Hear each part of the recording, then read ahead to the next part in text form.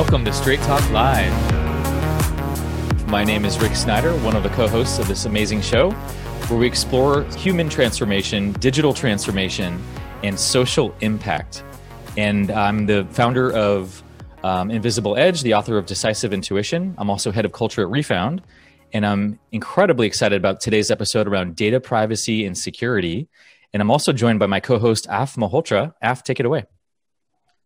Thank you, Rick. Welcome to the audience. Again, good morning, good afternoon, good evening, wherever you are. Another fantastic show ahead of us. And I'm very, very happy to announce that we have a repeat guest on the show. In fact, a second or third, just because he was fantastic the first time and he's been kind enough to come back again. We'll introduce them in a second.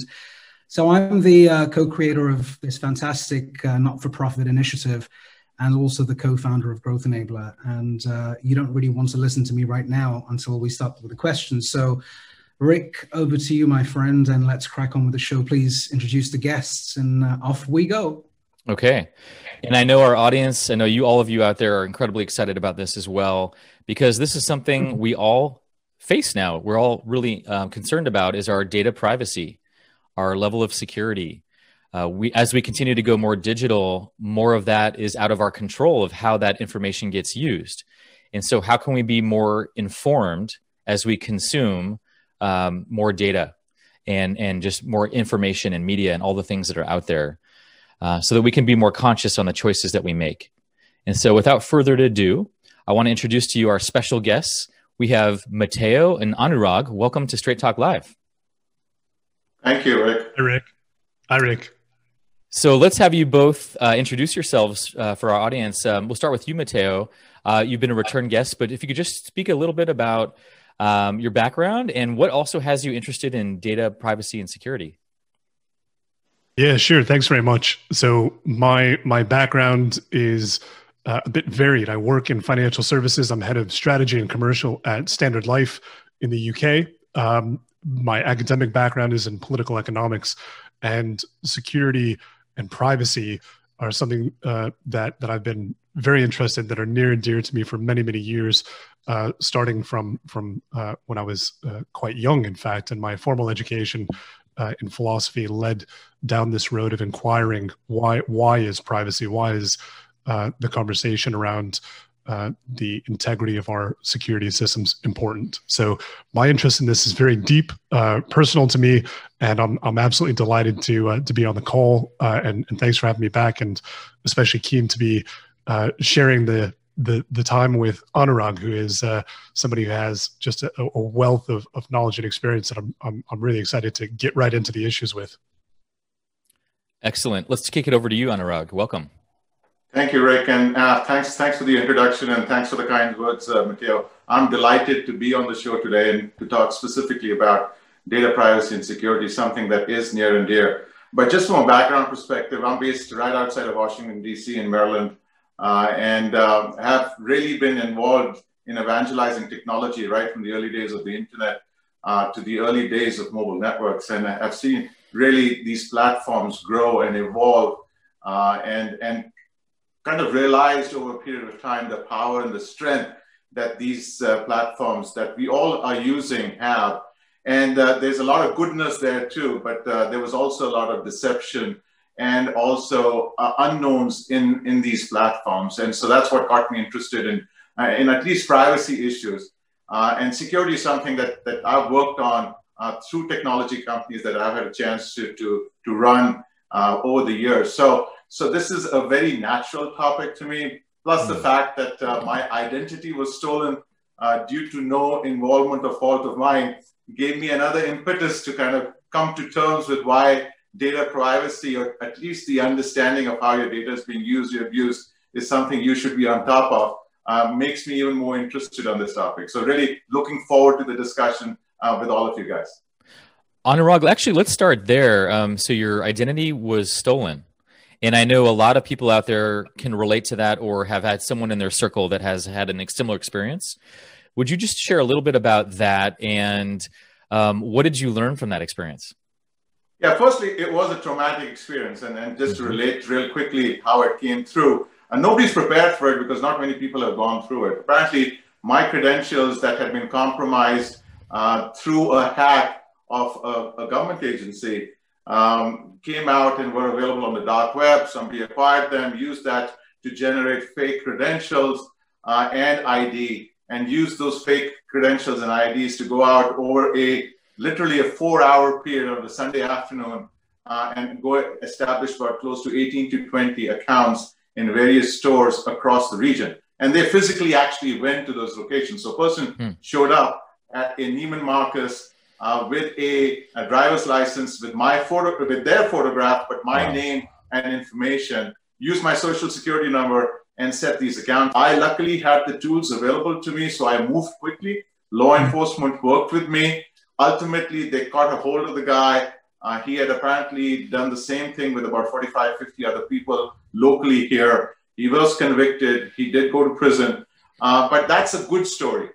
There's so many other stories that do not end up like this. I was able to manage all these accounts with the 20 merchants that had extended credit to me, some up to $10,000, right? So I managed all of that. It didn't impact my credit rating, which is hugely important. But there are so many other stories of people in that same situation where it does not end well.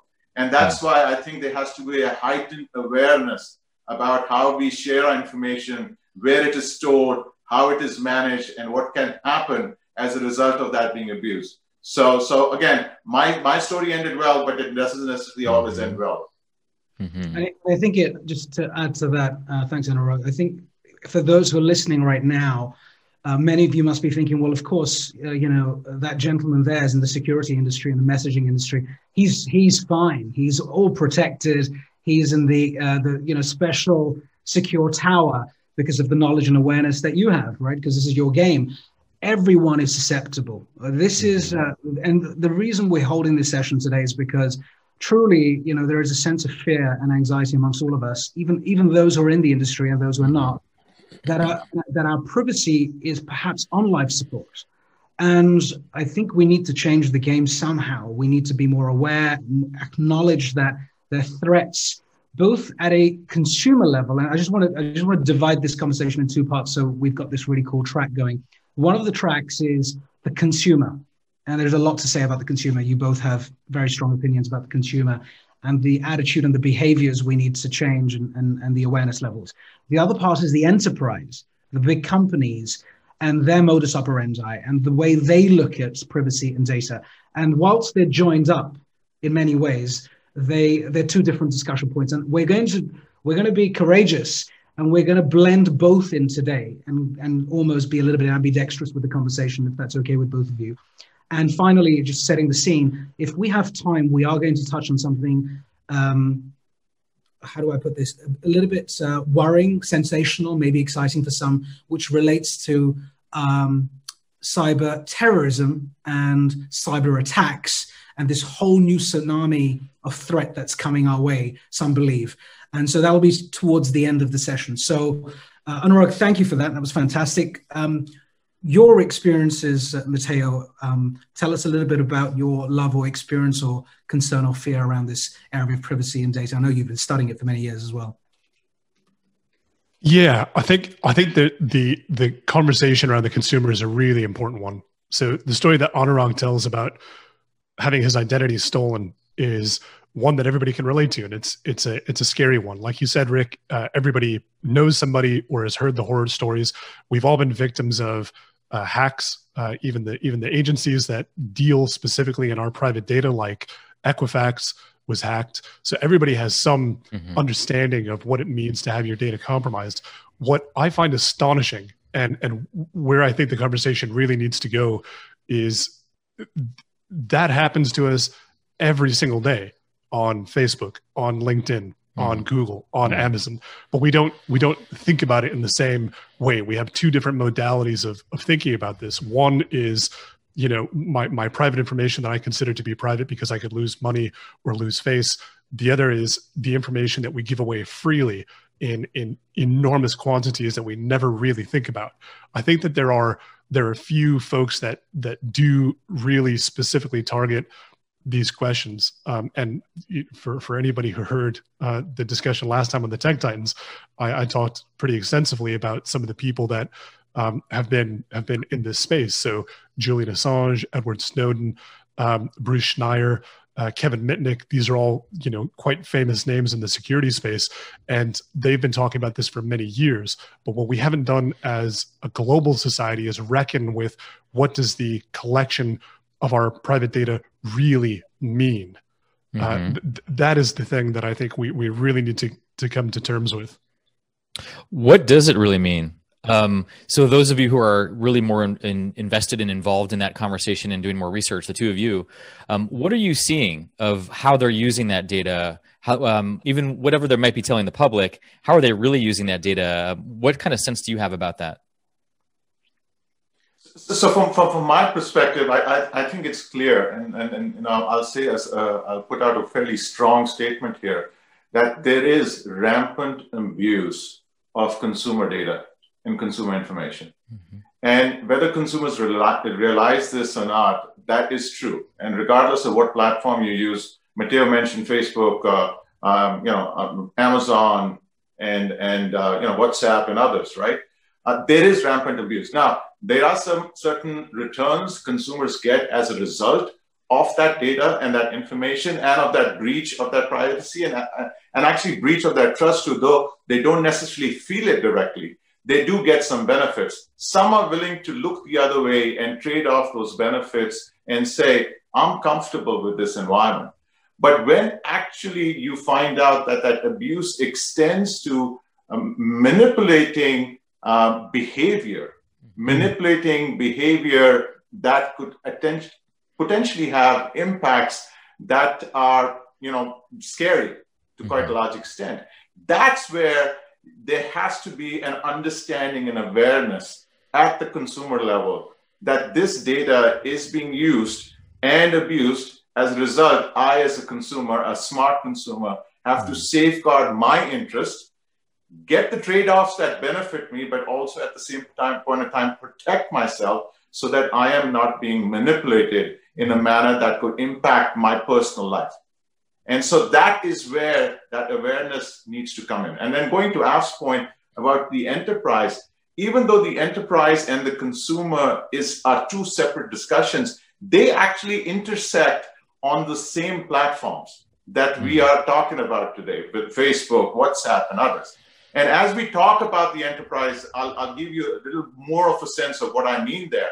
But they aren't separate. It's the same players that are essentially causing the abuse. That is what people have to have a better understanding of.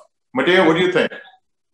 I just want to interject, sorry, for both of you to pick this up as a use case, because you touched on it in the briefing call, both of you, which is Cambridge Analytica. Only because a lot of people understand what happened there, retrospectively. Is that what you're referring to when you're referring to the example you just shared, Anurag? A use case is what Cambridge Analytica did with voting behavior. Absolutely. I think that's a great example of how people's behavior was manipulated unconsciously to go out and vote in a certain way. And we can sit here and argue whether it had an impact on the election or not, but I won't go there. But it's clear that an innocent survey that a lot of people took on a platform like Facebook, leveraging tools and capabilities that Facebook has built into their platforms, allowed Cambridge Analytica to manipulate people's thought process and behavior, right? But that also extends to the way Facebook drives engagement on their platform too. That was one example of how it impacted behavior of a large group of people. But I'm even individualizing this, where on an individual basis, they will ensure they drive engagement in a manner that can disrupt and kind of force you to do certain things which you otherwise would not have.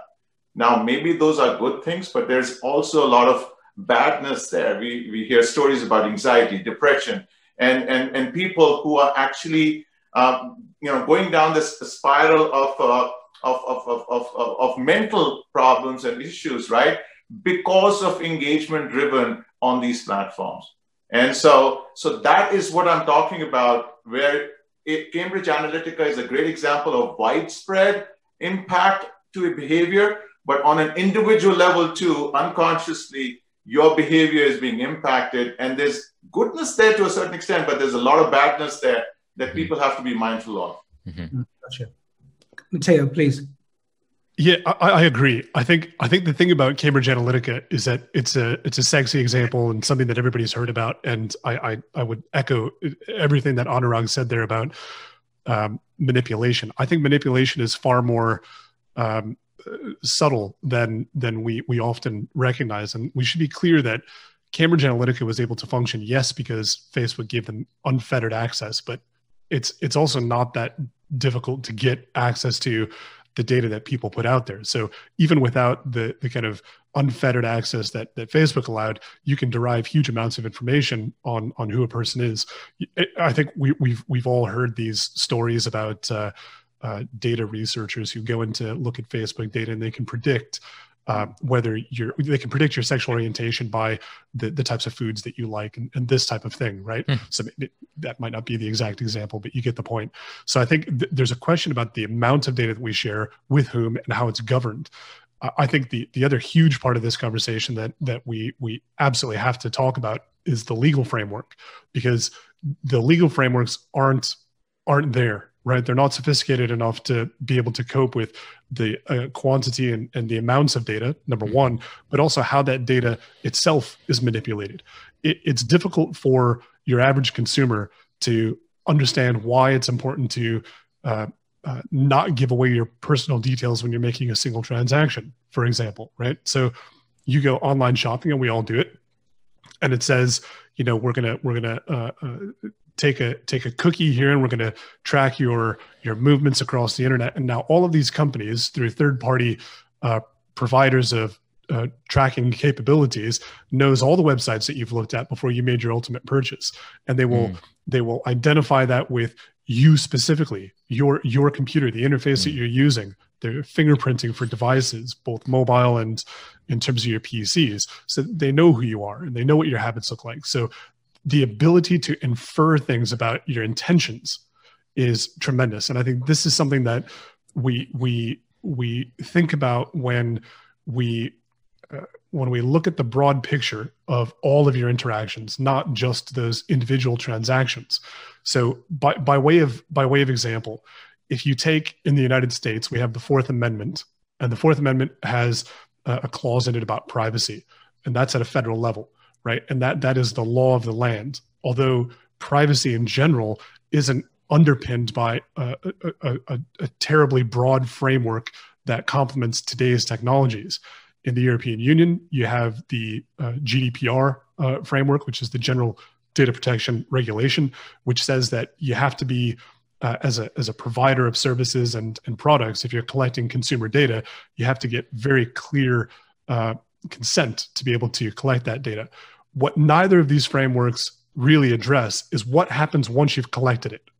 Because once I've got your data, the way I manipulate that using multiple data sets, I can build a picture of you that I can infer things about you that go light years beyond the data that you consented to give me. And that is automatic, it's algorithmic, it's driven by the same tools that we're talking about that provide us things like when you click on Netflix and it says, because you watched these 20 shows, we think you like this. And you look at it and you think, well, yeah, actually, I would like that show. That might be a benefit, like Anurag is talking about, but at what cost? What else do we reveal about ourselves that's unbeknownst to us? I think that regulation needs to come to a place where we understand not just the data that a corporation has on us, but what they're doing with it. What data sets, what are you inferring about me? What kind of profiles are you building on me that you think articulate what my needs and desires are? And then the next step that we're talking about here with manipulation is, how do you get me to act on that? So how do you use that to sell me more of your products, or to sell that profile to third parties, to get them to sell me products and services, et cetera?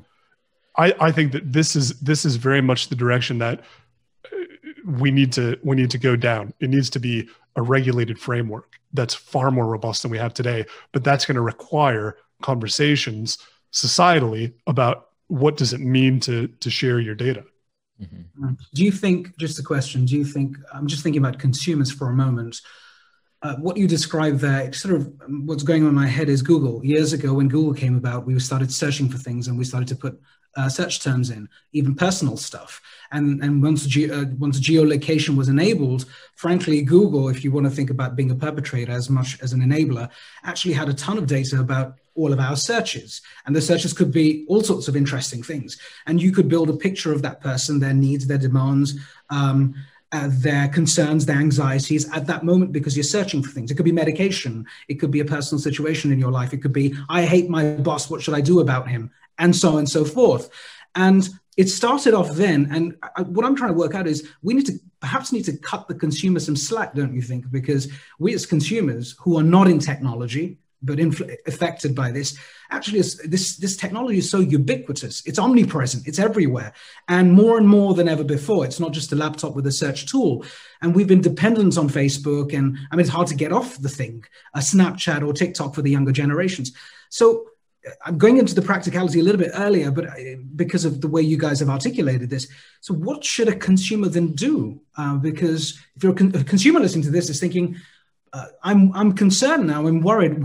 Should I shut off Facebook? Should I delete my Facebook account? Should I remove Alexa from my living room or all my 8 bedrooms? What do you tell us? What do you both think? Maybe Anurag, you could start, and then Matteo come in as well. No, at the end of the day, I think the consumers are not in a state of mind or in a position to even fathom or come to terms with or understand everything that's going on in the background, right? Now, an argument can be made that they shouldn't have to, and going to what Matteo said, that there should be regulation in place that kind of protects that information so that they don't have to worry about it, right?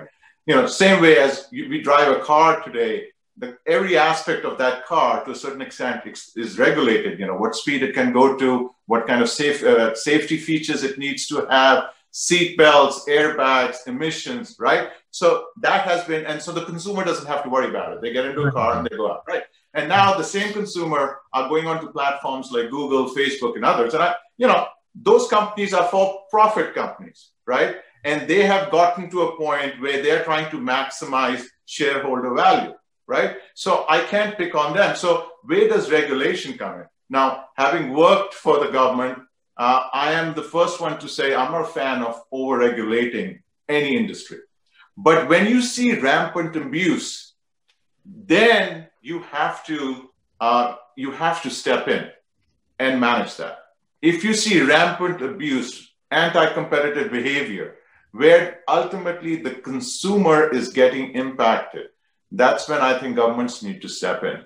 So I would rather have an environment where the companies take on more responsibility about how they treat end user content and information, right? And I think that many examples of companies are doing that. I think Apple is a great example who've actually taken a much more responsible view of how they manage end user information, right?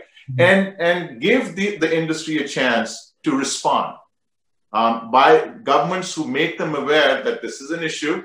What's going on is not right. You need to respond, come up with best practices amongst yourself. Now, even if that does not happen, then it's important for governments to step in and regulate. I think GDPR does it to a certain extent. I think they could have gone a little further, but that's a different discussion. But in the case of the US, we had this Internet Decency Act that was that came out in 1996. In 1996, it was meant to help freedom of expression on the internet, which was brand new at that time.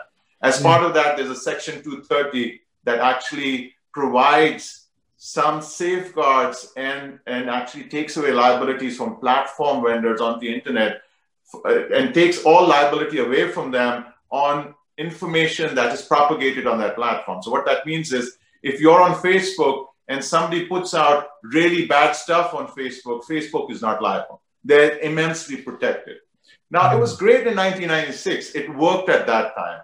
But a lot has happened. And as a result of having zero liability, natural human behavior is not to do anything about it. And I think we are seeing a propagation of that issue. So to directly answer your question, I think consumers shouldn't have to worry about it. They should be protected. But because they are buying a trusted service from a trusted source that is responsibly using their information. And if that doesn't happen, then I think regulation should help manage that issue. Okay. And I took it away from you, Matteo. What are your thoughts on this? Yeah. So you had a line there that you said, do we need to cut the consumer some slack? And I would say emphatically no.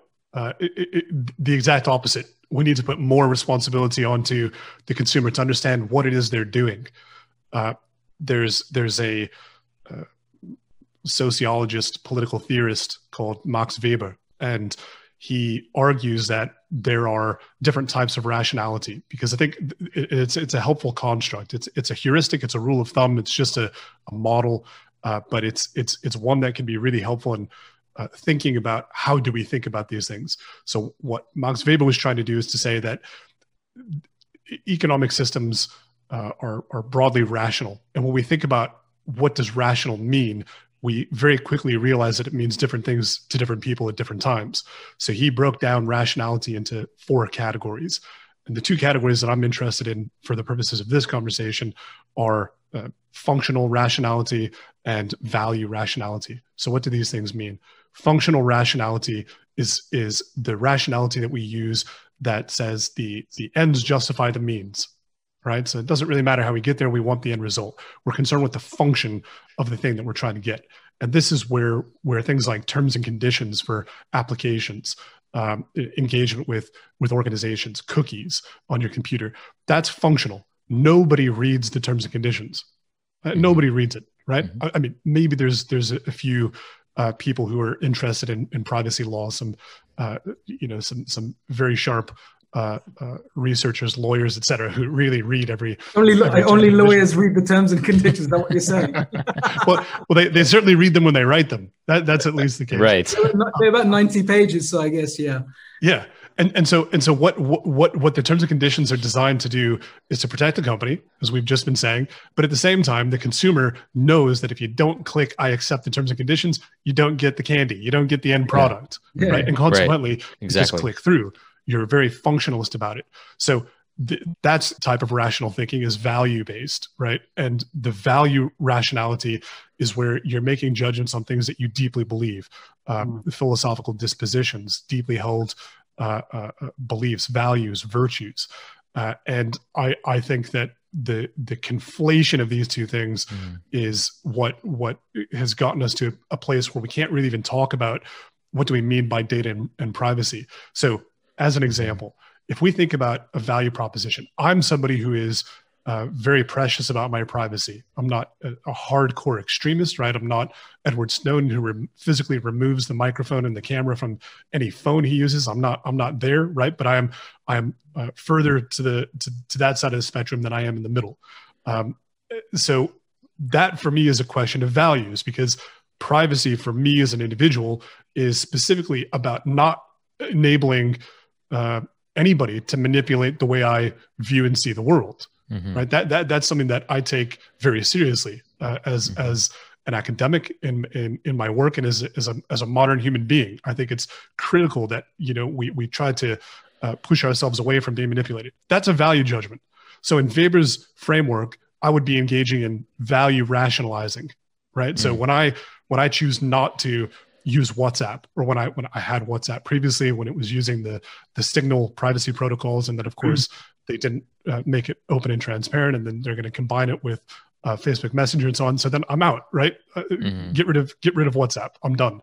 I think that the part that we are seeing happen now is that people who are using terms and conditions as functional means to get to an end are now starting to make value-based arguments for why it's not a big deal. So you hear more and more people saying, well, we have to use Facebook. Even the conversation that we're having here, we have to use these tools. What are we supposed to do? Not communicate with our friends and family? And I think that is a super interesting development, because what we're seeing there is a move from functional rationalizing about these things into value rationalizing. So the consumer that didn't give a damn about signing up to the terms and conditions is now justifying and defending not reading the terms and conditions, justifying and defending the use of their data by these companies and the suspension of their disbelief that manipulation is possible. I think that's very dangerous. When we start to see people defending a position they don't really understand in order to ensure that they can maintain the end result of access to these apps and communication, that's hugely problematic. That's where I think that there needs to be far more education, and the onus has to be on the consumer. When the consumer demands that corporations take their data seriously, you'll see a change. Apple is making that change to a degree at the moment, right? They're majoring on this privacy piece because they recognize that people are concerned about privacy. Mm-hmm. That's the direction that things will go. But absolutely, the consumer is king. That's where the conversation has to start.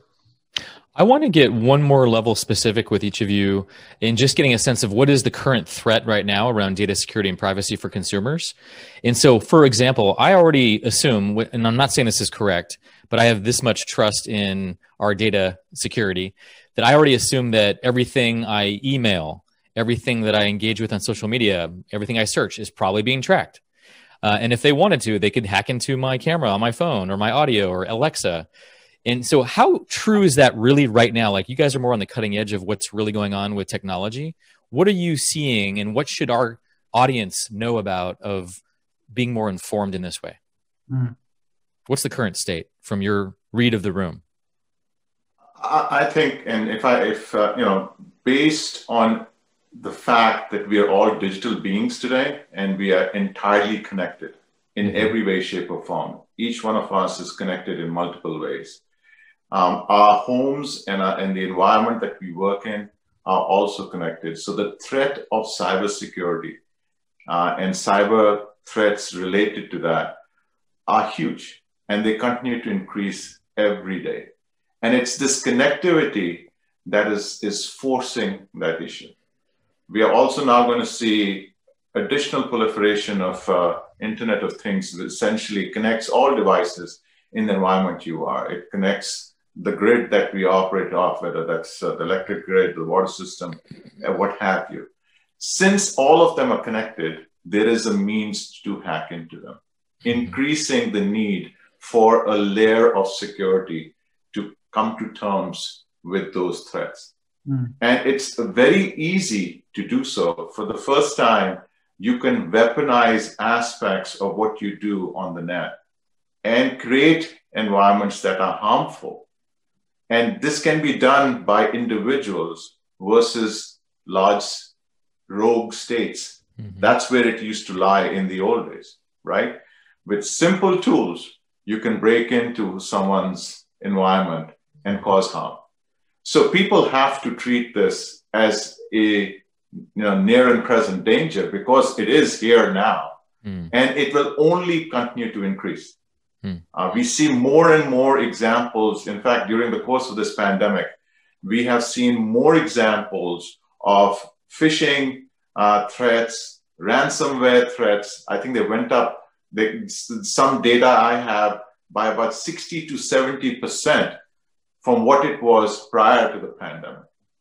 And everything from ransomware to phishing and other spoofing scams are proliferating across the board. So they can come through to you through your email, through your computer, through your camera, through your microphone, and all of the above. So it's imperative that, and I think to a certain extent, Matteo said, consumers can't be given a get out of jail free card. They have to take responsibility, be aware of the environment they're in, and use the right tools to manage that environment, because this is it's real and it's here to stay. I think that point. Sorry, I just want to say I think that point is spot on. Using the tools, and that brings us to a conversation about encryption, and there are lots of different conversations around encryption, but Rick, you were saying you assume that everything is being looked at. That's a fair assumption, right? It really is. However, there are tools that you can use to manage environments, as Anurag said. And I think that conversation around what is encryption, why is it important, is one that needs to be more pervasive. We talk about encryption as if, it's only bad guys that use encryption. We all use encryption. We all. If you ask somebody, are you happy with everybody in the world having access to your bank account? The answer would be no immediately, because then you wouldn't have any money. It would all just be gone. It would be taken. So when it comes to things like finances, we're extremely precious about the level of encryption and the level of security that we have, but not with other things. And I'm gonna take a slightly different approach here from Anurag when he's talking about rightly all of the things that companies, governments, and bad actors can access our information. I think that there are also it's also really important to talk about actors that are operating within a legal framework that have similarly deleterious impacts or potentially deleterious impacts on our well-being. So the data that you put out there in the world today helps determine how expensive your insurance is, whether you get insurance, at what rate for your home, for your cars, your health insurance. It has an impact many times on whether you get a job. It has an impact on whether you're accepted to university. And for anybody who says that these things are, immaterial, they're obviously not, right? If you knew that all of the stuff that you posted on Facebook was going to determine whether your kid got a position at the university they want to go to, you'd think twice about it. If it meant the difference between whether or not you get that new job or that new promotion, you'd think about it. So I think that there does need to be a broader conversation, because this stuff is real. It happens every day. But those are the things that we're just accepting of. That leads us, I think, to another really interesting question of what is the cost of using these tools? What is the real human cost of using things like WhatsApp and allowing our data to be manipulated, sometimes for our benefit, oftentimes not for our benefit, for a corporation's benefit? Those are questions that I think we need to be talking about all the time. The big stories that we see on the news, that needs to be a constant dialogue, because that's something that we all need to contend with. Is it right that the stuff that you post on Facebook, under the assumption that this is your private little web page that you're sharing with people that you choose, is going to determine major outcomes for your lives and the lives of your children, for example? I, for one, don't accept that. It's also why I don't use Facebook. But it's a conversation that I think we don't realize the extent of those human impacts. So Matteo and Anurag, what are the solutions? I mean, I think what you're saying is worrying for a lot of us. There's almost a realization that, oops, I think we're not taking our privacy seriously. We're doing all the things that you're both saying we should be reconsidering or study more, research more, be aware of. As much as we rely on the government and regulators, I don't think it's going to happen tomorrow. So I guess we either wait and just continue with modus operandi, or we do something proactively, as you suggest. Surprisingly, I mean, a lot of people on the call might think, well, what the hell are you talking about, not using WhatsApp? It's sort of the oxygen for a lot of people. They survive on WhatsApp. They use it constantly. And it says it's encrypted. So, of course, as far as most people are concerned, it's encrypted. And I know Anurag wants to come in here and desperately wants to jump on this one, I know, because he talks a lot about the WhatsApp dilemma. So two parts to my question. The first one is, what is the WhatsApp dilemma? I'm not picking on WhatsApp. Please don't think I'm picking on a brand, but it's an important aspect of the conversation, because you're talking about encryption and messaging and all of these other things come into it. So what's the WhatsApp dilemma? And then what are the solutions now on the consumer side? And then we'll dive into enterprise right after. Yeah, and I think you started the question off by saying, what are the solutions, right? And before I touch upon the WhatsApp dilemma, let's talk about the solutions. I think it has to fundamentally start with a level of awareness at the consumer. They have to be aware that they are putting information out there, and they should also be aware that that information could potentially be abused. And they have to start with that level of awareness and agree that, yes, I want to be able to protect and also want to be able to kind of make sure I orchestrate my information, my data, and I am the one who manages how that data gets used, right? They have to start with that premise. It's not okay anymore to say, I don't really care. I'm okay with it because I'm getting some benefit out of it, right? Secondly, I think I say this to everybody I talk to about this issue is don't believe everything you see on these platforms. We've come to a point where we've seen, at least a democratization of news taking place, where anybody with a computer or with a device can create news. In the old days, you had the papers like the Washington Post, the New York Times, right, where you had reporters who went down a beat, they got stories, it was submitted, the editor fact-checked them, looked at them, and used their brand to publish, right? So when we read that news, we were sure that it was to a certain extent validated and could be trusted, right? Today, I can start publishing data and I can come across as a very legitimate organization and submit to you news that looks real when it actually is not. So I always tell people, do not believe everything that you read on these platforms, validate them, because at the end of the day, your behavior could be driven by what you're reading. And we've seen so many examples of that. There were, lynchings in India because some information propagated itself on WhatsApp that spread like wildfire. And lynchings, people died as a result. So bad things happen when you start taking and trusting these organizations and these platforms too much. Now, so segueing to that, to the WhatsApp dilemma, these platforms, WhatsApp including, have a means to kind of seduce you by the services that they're giving you. And they are making claims with regards to how they are managing their information. In the case of WhatsApp, it says this conversation is encrypted. So a lot of people say, hey, hang on a second, this is encrypted.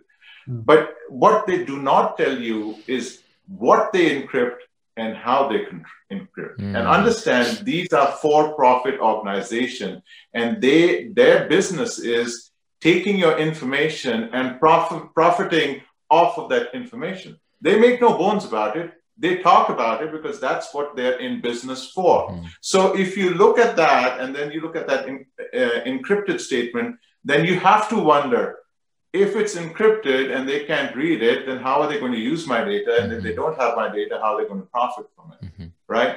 And so that dilemma of getting seduced by technology like WhatsApp that is giving you an assurance which may not be entirely true, because encryption has to be done on multiple levels. You have to understand your information has to be encrypted on your device. It has to be encrypted as it is transported over the network. And most importantly, it has to be encrypted when it's at rest within WhatsApp servers. So nobody's made any representations to you that the information has been encrypted all the way through those multiple touch points. And that dilemma is encroaching itself and getting into the enterprise. And we can talk more about that. But to answer Af's question, what are consumers to do? Consumers have to be aware. They have to question. And then finally, they have to use the right tools and take the right measures to protect themselves and their families. I think Matteo gave a great example. When you tell them that stuff that you're putting on Facebook is going to impact what college you get into or your kids get into, people don't realize it. Right? Yeah, it's amazing. I ask people all the time, do you care about all the information that Facebook takes? And they said, no, we don't care. But then you ask the question differently and say, well, do you care about a person sitting outside your house with a set of binoculars and looking inside your house? Do you care? And 90% of the people said, well, they'll call the cops and check on that guy, right? So they care. But they say they don't care because they aren't aware and they don't have an understanding. So I think the industry has to drive awareness, consumer groups have to drive awareness, and then people have to understand, they have to question what they see, have the right tools, and make sure they don't take what is being represented to them as gospel, question it to ensure that they are getting what they state they are getting. And that's why in the case of WhatsApp, that dilemma actually kind of moves itself into the enterprise as well, where it becomes really scary. And we can touch upon that as well, as we get there. I want to remind the audience this is a good time to ask your questions if you're listening to us live right now on Facebook or YouTube or even the Zoom call. So please send in your questions. We want to get them answered. And the question I have, I'll start with you, Matteo. Let's talk a little bit more deeply about those tools for protection. So what are some ways that you protect yourselves, or even how you would advise your own children on how they should protect themselves? For example, some of the most sensitive people who are most sensitive to data protection that I know of are all on Signal. They all use VPN networks. Like, what are some of the things that you recommend that you see just to help our audience in that way? Yeah, there are two things here, Rick. So one, these things are all tactics, right? We should be really clear about that. Mm-hmm. So these aren't long-term solutions to our social problems. These are tactical measures that people can take. And you're exactly right. Signal app, anything that's open source. So when Anurag is talking about this chain, that's super important. It's important to understand how encryption works. It's also important to understand what are the encryption standards. Generally speaking, open source encryption standards tend to be better because they're out there in the public domain. They're not proprietary information, and that brings greater transparency and often greater strength. So Signal, I use a VPN service. There are lots of them out there. I'd encourage you to look at the ones that have high security ratings, because just because you're using a VPN doesn't mean that all of your traffic isn't being intercepted. I like Proton Mail and Proton VPN. These are researchers from CERN, the Large Hadron Collider, that decided that there was a compelling need to have properly secure communication for lots and lots of reasons, partially as a reaction to some of the great tragedies that we've seen in journalism in recent years. So those are organizations that I think are important, but you need to trust your organizations, right? You need to think about, who do you trust with your data? So there are lots of tactics like that, just being aware. It's like, if you go to the grocery store to buy your groceries and they tell you that you can't check out unless you give them access to your Facebook account, you're going to shop somewhere else, right? So maybe don't shop online at organizations that ask you to log in with Facebook, by way of example, because that's the same thing. I think there's a broader point here, though. These tactics to one side, I'll tell you, all the things that we're talking about here, should people do all these things? Absolutely. And Anurag is I couldn't agree more. But I'd like to change the conversation a little bit to say, what do I think is actually going to happen? Because on this point, I'm deeply pessimistic. I don't think that there's going to be a revolution of people turning around and saying, we demand more encryption and we demand data privacy. I think corporations will continue to abuse these things. Legislators will continue to fail to make the laws that protect citizens and consumers, and this will get worse. The way I frame this is, part of the biggest problem is in the US. The US doesn't have a general data protection regulation like Europe or the UK, for example. When we think about what would be required, I think it has to be something that's comprehensive, something that protects the end user, the consumer. It has to be something that limits the ability of corporations to process that data. But I don't think that's going to happen. I think rather it's going to require something like a hugely catastrophic event. It's going to have to be something that is so profound that it causes us to rethink the way we engage with these technologies.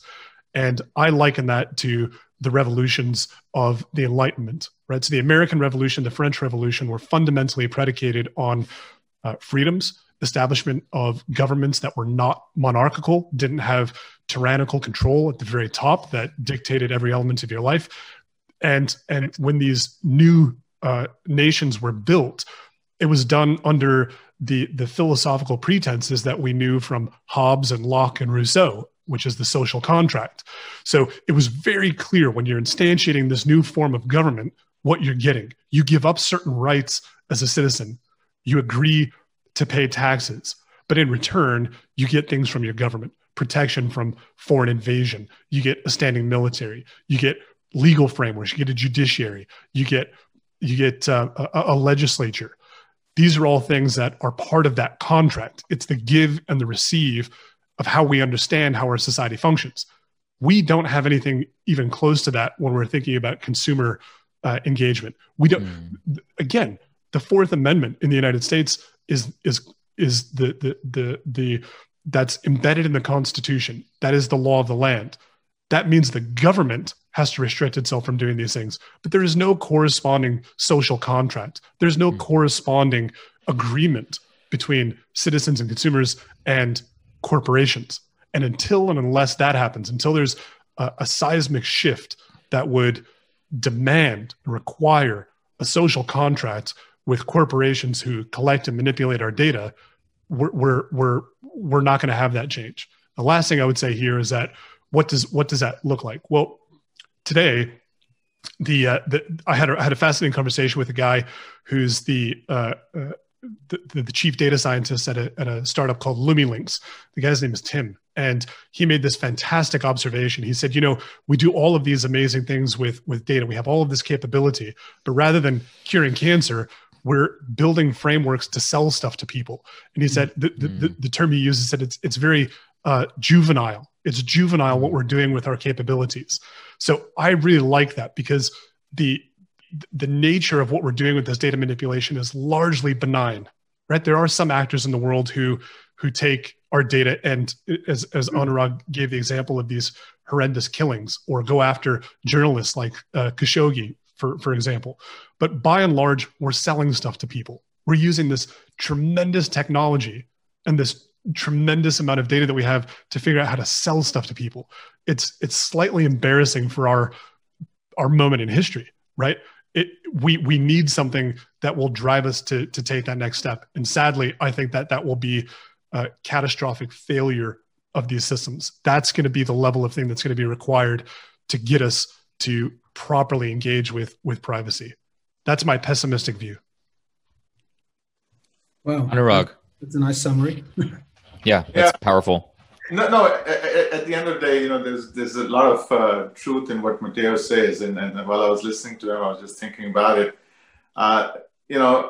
Unfortunately, we don't have more Matteos out there who would think in the same way, because we have more folks who are entirely focused and driven by self-serving profit. Mm-hmm. And I don't want to come across as someone who bashes capitalism or kind of wants to stifle innovation, because I think the openness in the way American society operates today is one of the reasons that I think it's one of the most innovation-friendly environments in the world, right? Along with other reasons.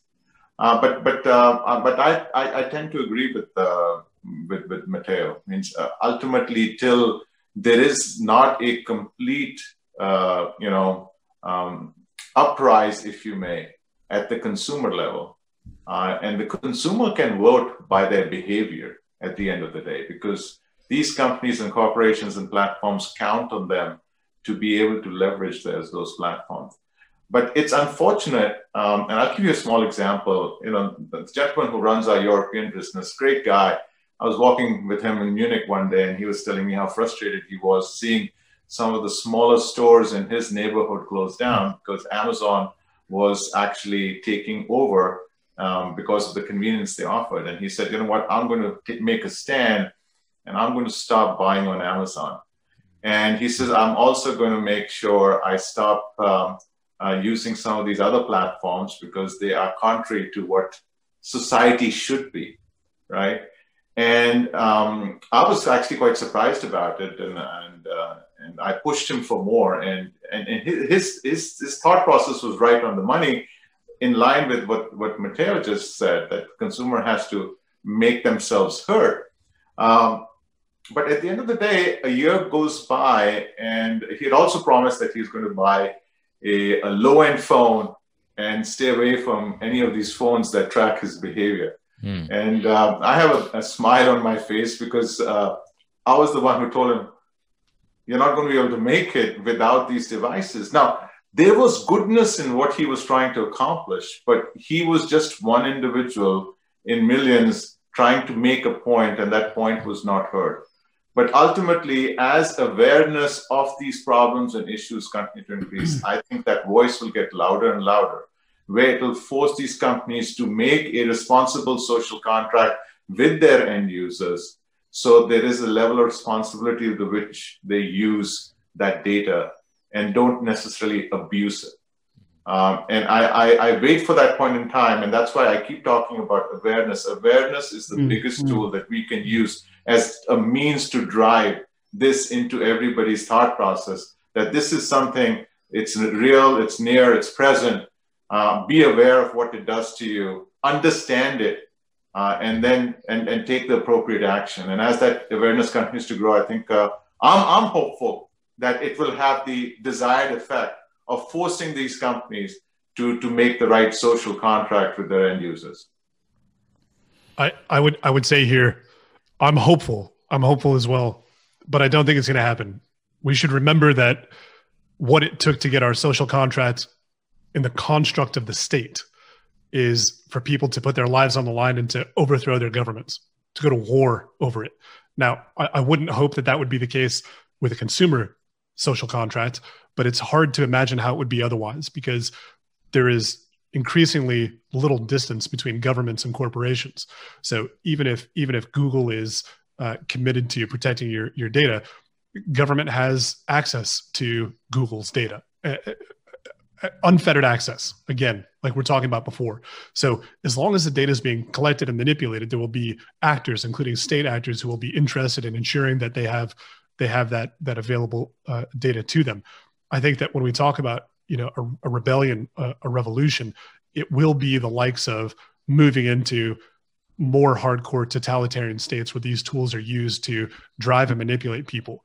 And obviously we're getting close to time here, but I think if anybody's interested in that, I would strongly recommend reading Michel Foucault. He writes about this extensively, the instantiation of our institutions, how they are specifically designed to manipulate and drive individual behavior, and his concept of biopower and biopolitics, which is about how do we govern entire populations. And Foucault would be, laughing, because you look at the world today, everything is under surveillance. So with that surveillance, with that data, comes the knowledge to be able to control. And if you don't think it's possible, right? And I have to, unfortunately, end this on a pessimistic note one more time. Look to China and look at the type of manipulation of behavior that happens when you have a totalitarian state that is serious about surveilling a population. That's the example. So if you care about the so-called civil liberties and freedoms that we have in the West, whatever that is, these are issues that should be very near and dear to your heart, and they should be things that you're willing to fight for. But again, I don't think that most people will do that. Well, it's we're coming to the end. It's US election week. I sit in London. We have two folks, Anurag and Rick, in the States who are going to be voting or have already voted. And you're a total Brit now. Do you still vote in the US? No, I'm American. I'm an American citizen. Right. I vote. Okay. Absolutely, I vote. You're still voting. So I'm outnumbered here. So we wish you all the best for this next week. No, I don't think anyone's going to work in the world next week, because everyone's going to be peeled on some news channel trying to work out what's going to happen next. But what a wonderful show. Thank you so much for all of your sort of authenticity, being open, being straight. Sorry, I have to interrupt here. Because, I have to go back to a previous point in the last 30 seconds. We were talking about corporations, and I talked about Proton Mail, Proton VPN, Signal. There are organizations that do this on an enterprise and commercial level, and Anurag is far too modest to mention this. But NetSphere, genuinely, NetSphere as an enterprise solution is more of the type of thing that we need, because that demonstrates that there is a strong focus on keeping encryption and privacy at the forefront for enterprises, for their employees, and for customers. And I think that is a dynamic that we need to push more. So when Anurag says that he's hopeful and he's serious about this change, it is because he is actively driving this within his own company, within Infinite Convergence, through things like NetSphere. So it is absolutely critical to mention that as well, because Anurag is far too polite to do a plug. Matteo, thank you for that. And just for the audience, I did not pay Matteo for that plug, but I'm humbled by the endorsement. I'm humbled by that endorsement, and we do take that responsibility very seriously. We are very excited with what we're doing with NetSphere around encryption and keeping enterprises safe and providing a platform for agile collaboration that is required in today's day and age. So I appreciate that, and I appreciate that feedback and the endorsement as well, Matteo. That's amazing. And I want to say thank you to you both also, because we mentioned pessimism and optimism a few times on this call. For us, it's about realism. And that's really what Straight Talk Live is about, is getting real on these kind of topics. So I want to thank you both so much for bringing all sides of this conversation to light.